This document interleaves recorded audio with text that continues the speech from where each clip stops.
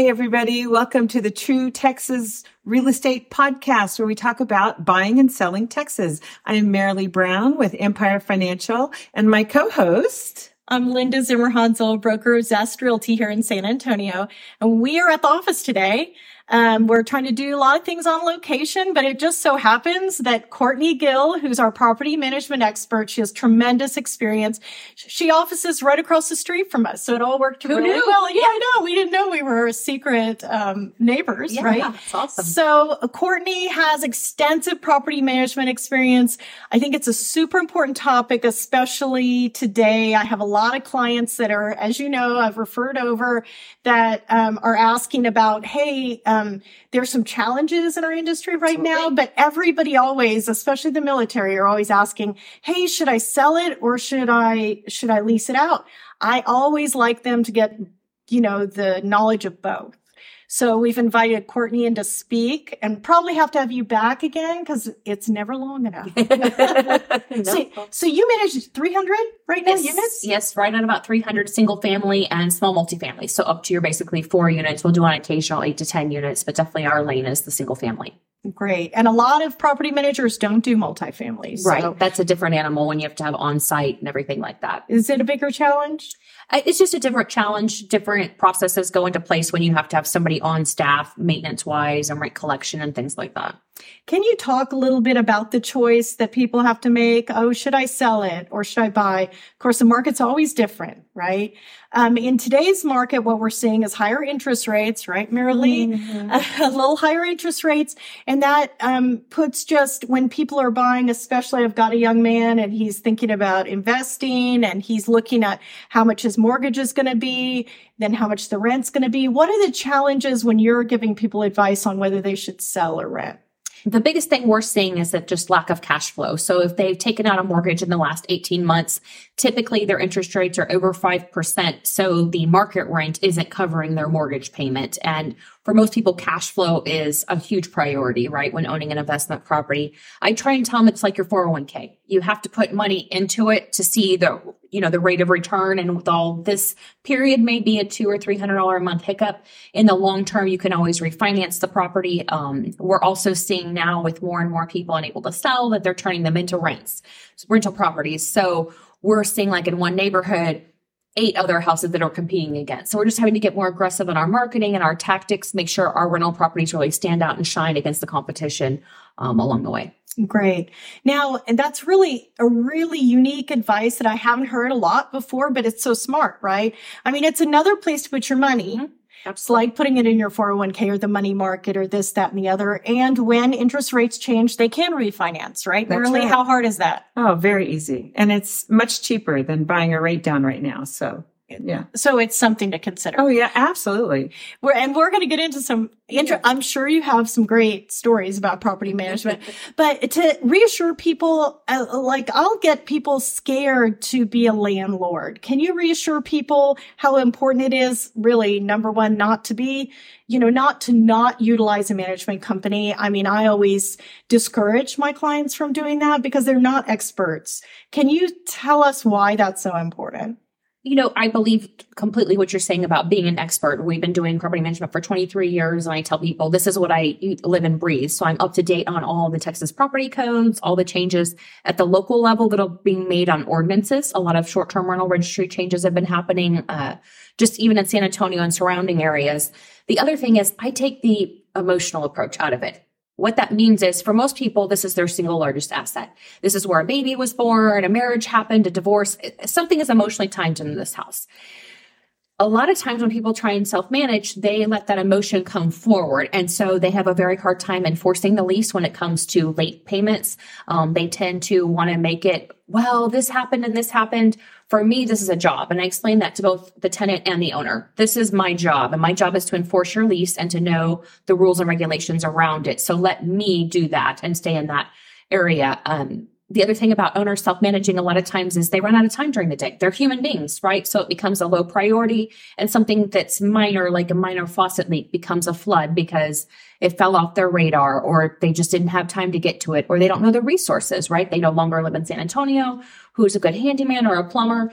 23 years, 300 properties. I got somebody for everything, whether it's a gate repair, AC, and we're always passing along those discounts. So I tell owners most of the time, you actually save money going to the property manager because we're doing a volume business with these vendors and you're getting the benefit of that savings. I have to agree with that. And, if you've ever tried to lease out your own property, you would know in an instant. My oldest daughter didn't listen to mother's advice and she was in Oklahoma and she's like, sure, I'll rent it. I'm just going to do it myself.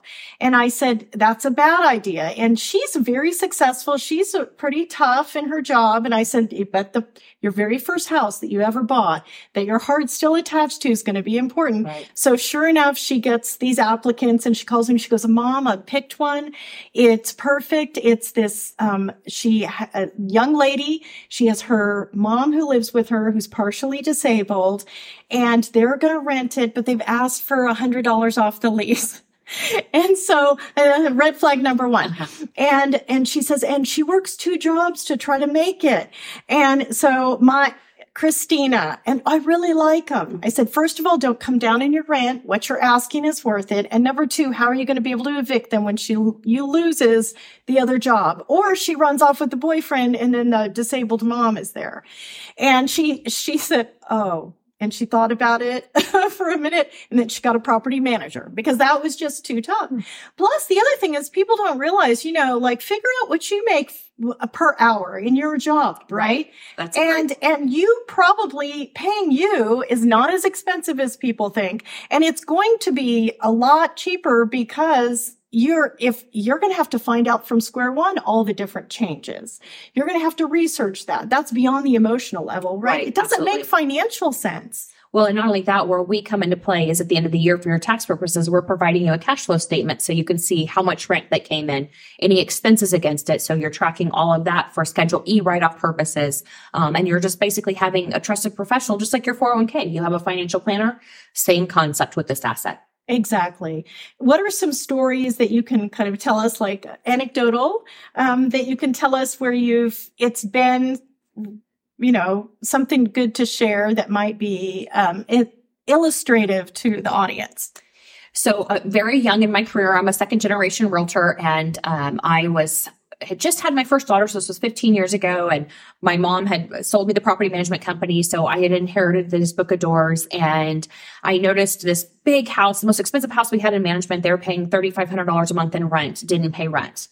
So long story short, we go through the eviction process, which was eye-opening for me on my first time around. And we go to do the eviction itself, which is called the writ of possession, where we get the sheriff in to lock them out. And all of the paintings I noticed were on the floor and all the backs have been ripped off. And I'm like talking to the sheriff. I'm like, I don't understand. Why would you rip all this artwork? And he just looked at me and he goes, oh, you must be new at this. And I said, I am. I'm very new at this. And he said, oh, that's where they hide their money and their drugs. And I was like, oh, okay. Welcome to property management. So that was definitely an eye-opening experience. I also had some tenants who went out of town. They installed a brand new washer and dryer, went out of town, and the hot water on the washing machine ran for 3 weeks and flooded former David Weekley model home. And we had to do about $250,000 renovation on that property, move them out. My owners were in Australia.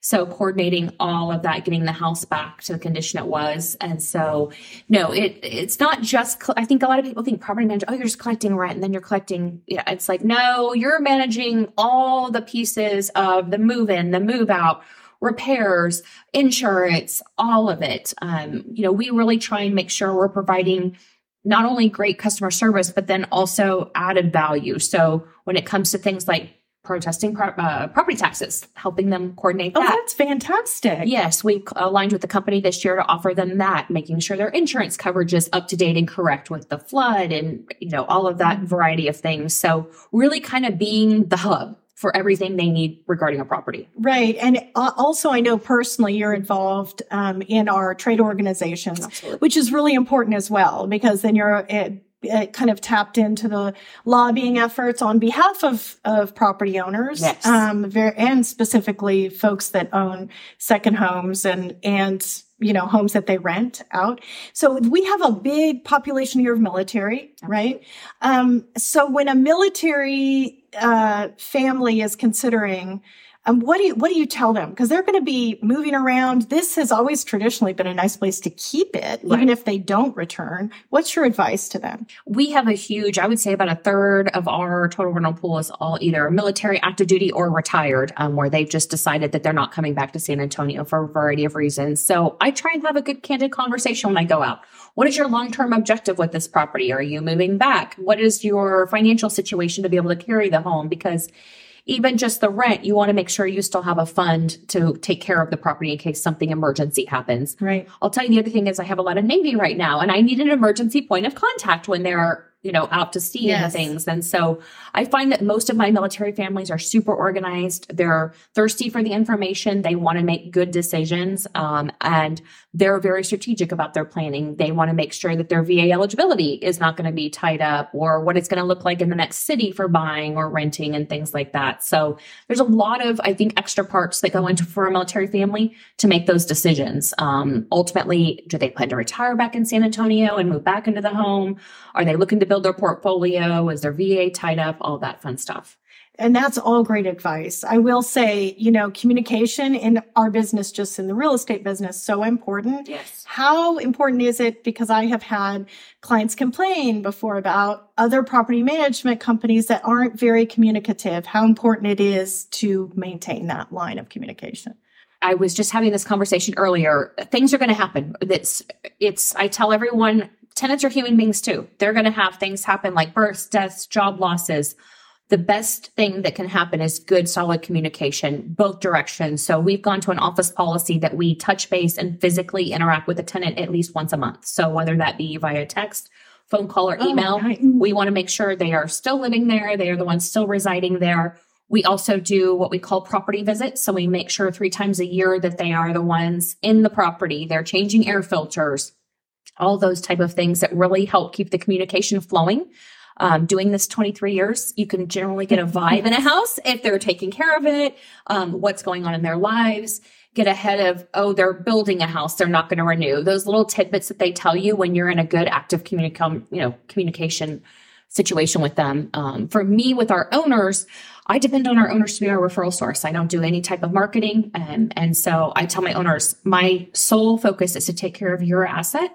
In return, if you could refer me to friends and family that are like you, that will allow me to continue to make my focus on maintaining your property, not going out and marketing or cold calling or anything like that. So to me, communication is king, but then I reap the benefit of it. Absolutely. It goes both ways, Absolutely. Right? I mean, it's a win-win. So now, if somebody's out there, and I know a lot of you out there are thinking about it, because I have a little tiny group of investor wannabes, I want to call them. So and maybe there's not a standard advice for you from your side of the aisle, but what do you recommend if somebody's just wanting to get into buying some investment properties? What do you recommend? Does it matter on the person? Does it buy small, single family, or if they have enough money, is it better to go in and buy a fourplex or a duplex? What do you recommend? Right now, I have about 5 investors that are all going in and they're all doing new construction. They're finding that for them, they just want to go ahead and buy a property that they know that the next 5 to 10 years are going to be pretty low maintenance. We may have to do some carpet or painting, but they're not going to be something where the foundation or the water heater or the AC. And so we're strategically buying 3 to 4 bedroom properties, newer construction. We're buying a lot on that 35 corridor just because that's the fastest growing corridor right now, I believe, in the state for zip code. And so those investors have a long-term history. We've bought older homes, and I just always remind them this is a long game with the older homes. We're going to have to be providing things, especially that kind of 10, 15, 20-year marker. AC start going out, roofs, water heaters, all of that. So there's an argument on the older homes that there's a lot more diversity in the pricing that you get, just because one neighborhood may not be updated when, you could get a lot more range in the rents. I personally love older homes. I've lived in Chavana Park and Olmos Park, and so I love that. But definitely I would say stay with what you're comfortable with and make sure that you have a long-term plan for repairs, whether it be because the home is older and needs it or because a tenant doesn't take care of it and you need to have a paint or carpet replaced or things like that. One of the conversations I've been having a lot is, if this is a long-term asset for you, where are you at with the flooring? If you plan to keep this house for 15 years, let's put a solid surface in now that's going to last us instead of just continuing to replace carpet. Absolutely. Absolutely. Super smart. Now with the new builds, do you recommend, because everybody has an eye on obviously the asset, right? And are you ever worried, or do you ever give advice on, hey, don't buy a brand new house in where there's 8 other new builds, or do you do anything like that? Or most people keep it, 8 years? Is that an average? Or it's come down over the last couple of years with COVID. Well, because the market had spiked so much dramatically. And so because we saw this huge swing and a market boom, I could usually tell people, oh, this owner's going to keep it 5 to 7 years. And then during COVID, when prices went through the roof, people were selling more and more. So we try and be strategic and make sure that at the time an owner buys in a community, there aren't, 8 or 9 other rentals, or we're not competing against ourselves. I have one client that has 7 in the same community. So sometimes we compete against ourselves, but it was a great deal and a bulk, and she knew she was in it for the long term. And so it just really depends on the community. And a lot of the builders are also monitoring how many investment properties are being purchased in the community. So there's just a different dynamic that goes into all of those decisions. And do you do short-term rentals? I do not. Okay.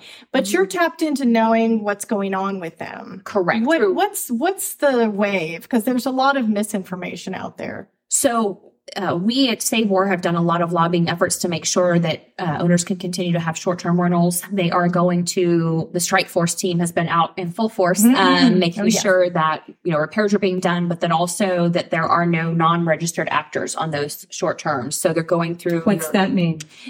Short-term or bad actors? No. Yeah. The actors. What's that mean? Just that people who aren't licensed to do it. So short-term rentals do require a permit through the city. And with that, it's very quickly easy to go on to like VRBO or Airbnb and see who's not registered. So is that just in the ETJ of San Antonio? Yes. Or because like I have, I've seen a lot more out in the Canyon Lake area. Correct.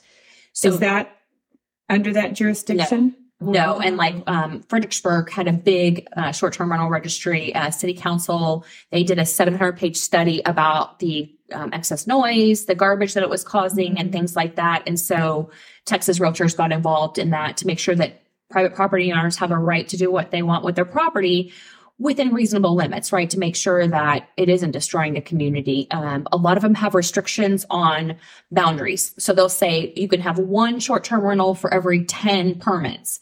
Well, that doesn't work in a scenario where you've got all riverfront property, right? So then one person holds the dominant permit for however many years. The other thing I was reading the other day is San Antonio took one of the hardest hits on the percentages of Airbnbs being rented out. I think we were down almost 20%. And I know I've been on 3 appointments in the last 30 days where people had them as Airbnbs and then they're not getting bookings. And so they're like, we need to come up with solid rent. Yes. It's great if you're in a very specific pocket, I think, of San Antonio, close to Fiesta, Texas, or SeaWorld, or something that's drawing someone from out of town. But I think the days of your traveling nurses or post-COVID are a little bit down. Yes. And just not seeing the kind of movement vacation, cost of gas is so expensive and all of that is climbed. So is there companies that are actually doing the property management for short-term rentals then? That's, you're doing long-term rentals? Correct. Okay. 6 months or longer. So question. So one of the big trends that everybody's talking about right now is house hacking, where you get the millennials, they want to buy a duplex, triplex, fourplex, so that they can, live in one, be able to get their FHA loan or VA loan or whatever, and then be able to rent out the other 3. Where I'm seeing that these people are just, they're buying it and then they're just struggling. Right. This would be a good instance where they could buy this and then have you manage the other 3 units. Correct. Right? The other 2 or however. I just recommend it. I mean, referred Courtney for somebody in this situation who lives on the triplex property. I probably have 2 handfuls of clients that are looking right now for that type of situation. What do we have in the market here for millennials who are wanting to go ahead and do that? I have a lot of people calling me from California and said, hey, we want to buy a fourplex. What's the market look like here in San Antonio? I will tell you on the fourplex front, what I'm seeing is we either have a lot of older units that were near downtown, or we have areas that have been backfilled. Where I always get a little nervous is some of these streets that become backfill streets where you'll have 10 fourplexes all in the same street. It becomes a challenge to raise rents because if this fourplex over here is only charging $1,500, very similar, interior features, and you're trying to get $1,800, it's hard when you've got 10 all on the same street. And good point. I've got several of those where we end up rent locked based off of what everybody else is doing in the community. And so the other thing is it's very hard to stay non-personal. And I tell my homeowners who live in one side of a duplex, the other, and I'm like, you do not own it. You need to say you are a tenant just like they are, because otherwise they will knock on your door. And if I'm enforcing a late fee and they're not happy about it, they're going to want to have a conversation with you. And then you're stuck having to deal with it, which the whole point is you've hired somebody to, hand it over. Absolutely. It's super valued. So you're recommending if somebody's just going to buy a single fourplex, probably get out of one of these developments basically and buy something that's standalone. Right. If you can, those are harder to come by just because the cost of construction has gotten so expensive. So a lot of the backfills are a little bit more common right now. We just also don't have a big builder pool building those multifamilies in San Antonio. And so it's unfortunate that we're not seeing much of that. And because land here is still fairly inexpensive, most people are opting to do the single family route. The other thing about multifamily is, and I have this because I have a sixplex down in Alamo Heights. We dropped rent on one unit because it's been vacant now 60 days. And then all the tenants called me and said, I'm not what that rent is. Oh, wow. Ouch. And my owner's like, how'd that happen? I'm like, well, I'm doing my job. I'm marketing the property. Right. And so I'm sure they got an alert on some tracking, system that they have. And so it becomes a challenge on how to navigate getting more rent, in my opinion, in those scenarios. So I know for the last, years and years, we've had very low vacancy rates. Mm-hmm. What's happening now with kind of the change in the real estate market, which I know affects the rental market? So traditionally, April through August is our busy season. We schedule all 300 of our leases to come up during that because it's PCS season for the military school. Owners that decide that they want to sell, they want to usually get listed in the spring, early summer portion of the year. We now are taking the largest group of homes ever into the winter that we've seen. Typically, I may have less than 5 rentals available this time of year, and I'm carrying almost 15. Typically, these are rentals that either came into the pool late, were referred to us, or, whatever the reason may be. Sure. All of these that I have all come on in the last 30 days where they tried to sell their home over the summer, didn't work, and now they've decided to rent it out. So I definitely think that the next, I heard the other day say survive till 25. I definitely think the next 60 days is going to be, very telling through the end of the year. Next year's an election year, which always has an impact on the market. Interest rates obviously will drive more people to rent. Comment will also drag more homes into the market, so to speak. So that makes sense. I survived 2008. I only have about 15 gray hairs from that. So I definitely think people always have to have somewhere to live. And so at the end of the day, real estate over any 10-year period has always shown appreciation. So if you can hang in there, buy when the market maybe feels a little less comfortable, and then hold the asset would be my recommendation. Was it John F. Kennedy who said a recession is a horrible thing to waste? And so I definitely think next year we'll see some of that. But just really get out there and buy the assets when you can. Yeah, there's always silver lining. Absolutely. Every cloud, for sure. Right. I know that a lot of people listening will be folks that are probably a little bit away from being investors or being able to rent out. So they're going to be the renters. What advice do you have to them? I mean, they can read all day, you're supposed to have 3 times the income and all of that, but what's good advice to them? Here's what you look for typically in a good tenant.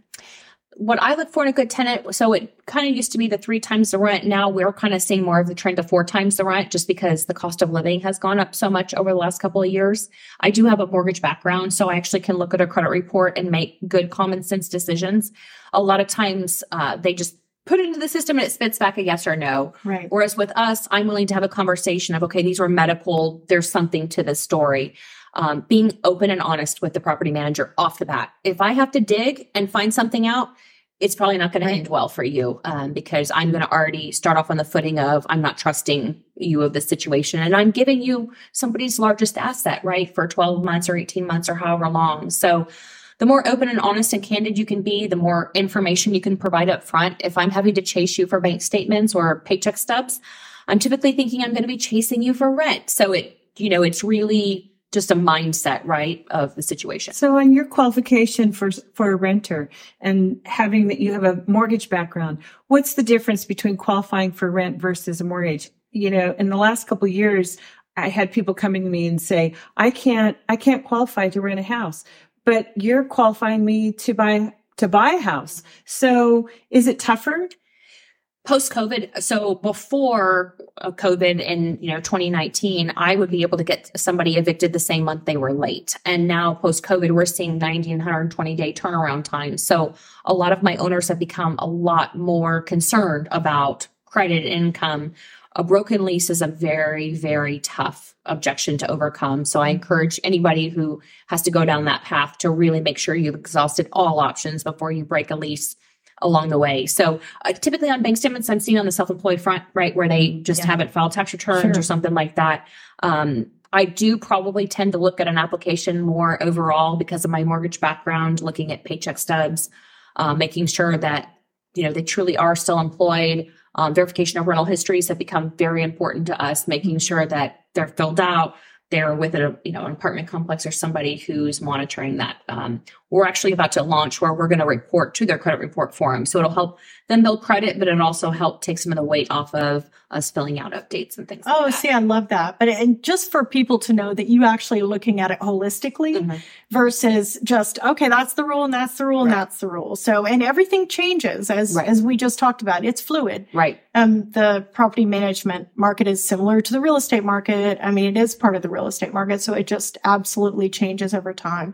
But I do love that you look at it, with the whole picture. One of the other pieces of advice I would give somebody who's looking for a rental is ask your friends and family who's their property manager, who do they enjoy? Because I can have great customer service for an owner, but you also want to make sure that customer service and communication happens for a tenant. If somebody's AC is going out at 4:00 on a Friday, are they responding? And so, you may not love that house, but if you're going to get good communication from the property manager and repairs are going to get taken care of, it may be worth it to take, a house that is maybe a little smaller than you want to be in, but that if something goes wrong, they're going to be in it for the long haul.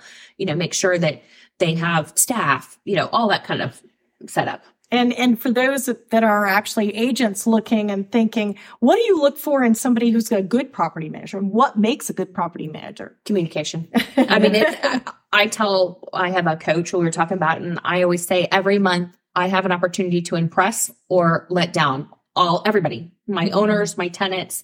So it is a constant, my stepdad teases it's a constant option period, but it's, awesome. He's a realtor as well. And so he's like, you're just constantly in an option period. And I'm like, I constantly have the opportunity to show my value. And I also have the constant. And so we have a team. I have 4 on my staff. Everybody knows that customer service, even if we have no answer, you still got to get something out. The answer is, I don't have anything for you, but I'm working on it right now. I love that. Because some of our owners are overseas and the repair exceeds a certain amount and I've got to get approval. Just something so they don't think that they're forgotten about. People are actually very patient if they know what's going on. I find that people will give you a lot of grace if they understand that you're working on it. You haven't forgotten about them. It gets hot in Texas. We get it. And so I had a repair come in Friday on an AC and we had somebody out there within 3 hours. That's not the norm. But we just try and say, hey, we've got 3 to 5 AC companies we work with. We'll try and get somebody out there as quickly as possible. Fantastic. So I have a funny story that I want to ask your opinion because it did not go well for some of our clients. So I had a neighbor that wanted to sell their house. So Linda came to list the house, but we had an issue with the tenants. They were doing, what do you call it? Self-management, right? And it was like a comedy of errors. I mean, it was like, oh yeah, we've deposited the check. Oh, wait, we're doing this. Oh, we've wired the money. And then the wires revert. I mean, you name it. It was awful. It was a nightmare. They even went to court, got eviction, and they still couldn't get him out of the house. Right. Right. Yeah. And so I can't remember how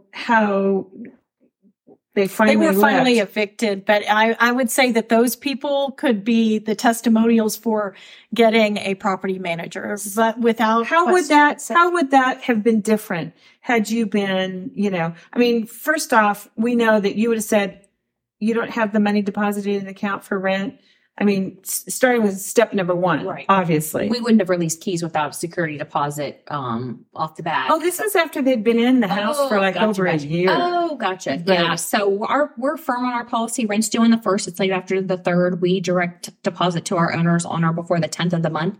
But if rent isn't in by the 4th, I am posting a notice on their door, sending it certified mail, calling, emailing, and texting, and late fees are assessed immediately. The quicker in the month you can get in the hearing log, the better. You can always pay your rent and cancel the eviction hearing, but every day that ticks by is more people filing for an eviction hearing. Sorry, excuse me. I'm gonna grab my drink. That's Sorry. okay. We'll edit it out.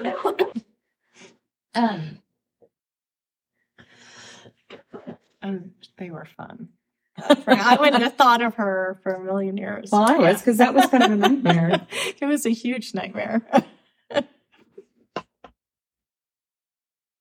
Okay, sorry. Yeah. We'll wait till you're sitting down. There we go. Where were we at? So yeah. So you've, and I'll keep editing this out too, but, so the first thing, talk about the eviction, getting on the eviction hearing. So you file with whatever JP court that the property is located in so that you immediately get a hearing. You have to do a notice. First stop would be a notice of the eviction or a notice of non-payment of rent. Nowadays, you do need to serve it multiple ways. It used to be in the old days, you could just do it one way, and now you've got to do it multiple. So we send everything certified return receipt, make sure that it's documented. That way it's not only was it through the email, not only there was call and text. And then from there, you can file with the JP for your hearing. So typically those hearings are about 4 to 6 weeks out. The JP courts are working on getting caught up, but they're JP, what's that mean? JP? Justice of the Peace. Okay. Sorry. Yes. Justice of the Peace. And so each precinct runs a little bit different of a schedule and different dockets. They were still doing Zoom hearings as of earlier this year, but they're trying to cut them down to now in person just because Zoom takes so much longer. And they were giving people all kinds of lenience of, oh, you can't show up here. What about this day? And it would just drag out and drag out. So I definitely think the courts are caught up post-COVID. They're making big strides and steps to get them through the process. I definitely think that the best thing you can do, though, is get in front of it. It's $250 typically per precinct. And so it's worth it to get in line. So what happens once you get that and they say, yep, they're evicted? So they have 5 days to appeal. We are seeing the highest number of appeals we've ever seen. They have legal aid now for the tenants for free outside the hearings. Yes. So once it gets appealed, it goes down to the main courthouse. And now you're talking another 4 to 6 weeks for an eviction. So I have really tried to work with our tenants that are in bad fiscal situations to come up with some sort of win-win, because time is money, right? Every month that ticks by, and we try and come up with like a cash for keys program. If you will just give us back the property, type of situation. That's creative. Yes. And so like we had a house that had squatters, and it was going to take me 6 weeks to get into the hearing. And I had tenants already set to move in, right? We'd already leased the property. They had broken in type of thing. We gave them $1,000 just to get out because it was going to be cheaper than the courts. And I needed the property back to move somebody else in. They got out. That work? Good Oh, for yeah. you. I had a sheriff meet me over there. It wasn't my first rodeo with squatters. I brought $100 bills. I had an authorization up to a certain amount with my owner, and they got out. And the sheriff was for like, you. wow, Wow. I've never done this. And I'm like, oh, this is not my first rodeo. Here's your here's your signature saying you're getting out. And they got out that afternoon. And so Good for you. I grew up in real estate in the 90s, back when too we did cash for keys with the banks. So when trying to get people out being foreclosed on. So just really getting out of the box. And I think being compassionate, people for the most part aren't trying to do, they just get in over their heads or whatever the situation may be. And so I just try and find the win-win when possible. Oh, that's a really creative way. That is. Fantastic. Well, give me a good story now. So, I mean, let's just say, I've decided I'm going to go off to the Virgin Islands and retire in my dreams, and I want to go ahead and have you rent my house. What's my first step? What am I going to do? Typically, I visit with you, send you information on our services, also kind of what's happening in your community with the property, and then come and take a look at the house and let you know if there's anything I think long-term strategy-wise would make sense to do now versus later, and then discuss what it would look like renting, how much you should be able to get in rent. A highlight to a story is I have an owner I've managed for 15 years. We managed 3 of his houses, and Paul has not seen any of his houses in 15 years. And he called me last week and he said, I forget I even have them. He goes, you make it so easy and so hands off. And so we have done updates on paint, carpet, AC units, roofs, you name it for him along the way. And so a good property manager will take all of the worry off. You just want to have that trust-based relationship. I've always said, if I didn't want to have you in my home for dinner, I don't want to manage for you, because it's such a good trust communication-based relationship to make sure that I'm going to take care of your house and you're going to want to take care of your asset as well. So okay, you're my girl. You're my girl. When I end up leaving for either Vegas or Virgin Islands, yes, absolutely. Yeah. So how can we find you? And we'll put all your contact information down below in the show notes. But tell us what's an easy way for us to absolutely. Our office is 210-930-4440 or thegsgteam.com. We're also local San Antonio, right across the street. So come stop by and visit us anytime. Did you say you have a website? Yes, thegsgteam.com. Okay, great. Thank you, Courtney, so much. Absolutely. I really appreciate you coming. And we'll probably do part 2 with Courtney later because there's so much. We could probably talk a week. But anyway, all right. Thanks for joining us. Thanks so much, everybody. Bye-bye. Don't forget, subscribe to our podcast. We are on YouTube and we are on iTunes and all those other fancy places that I can't think of right now. But make sure you subscribe.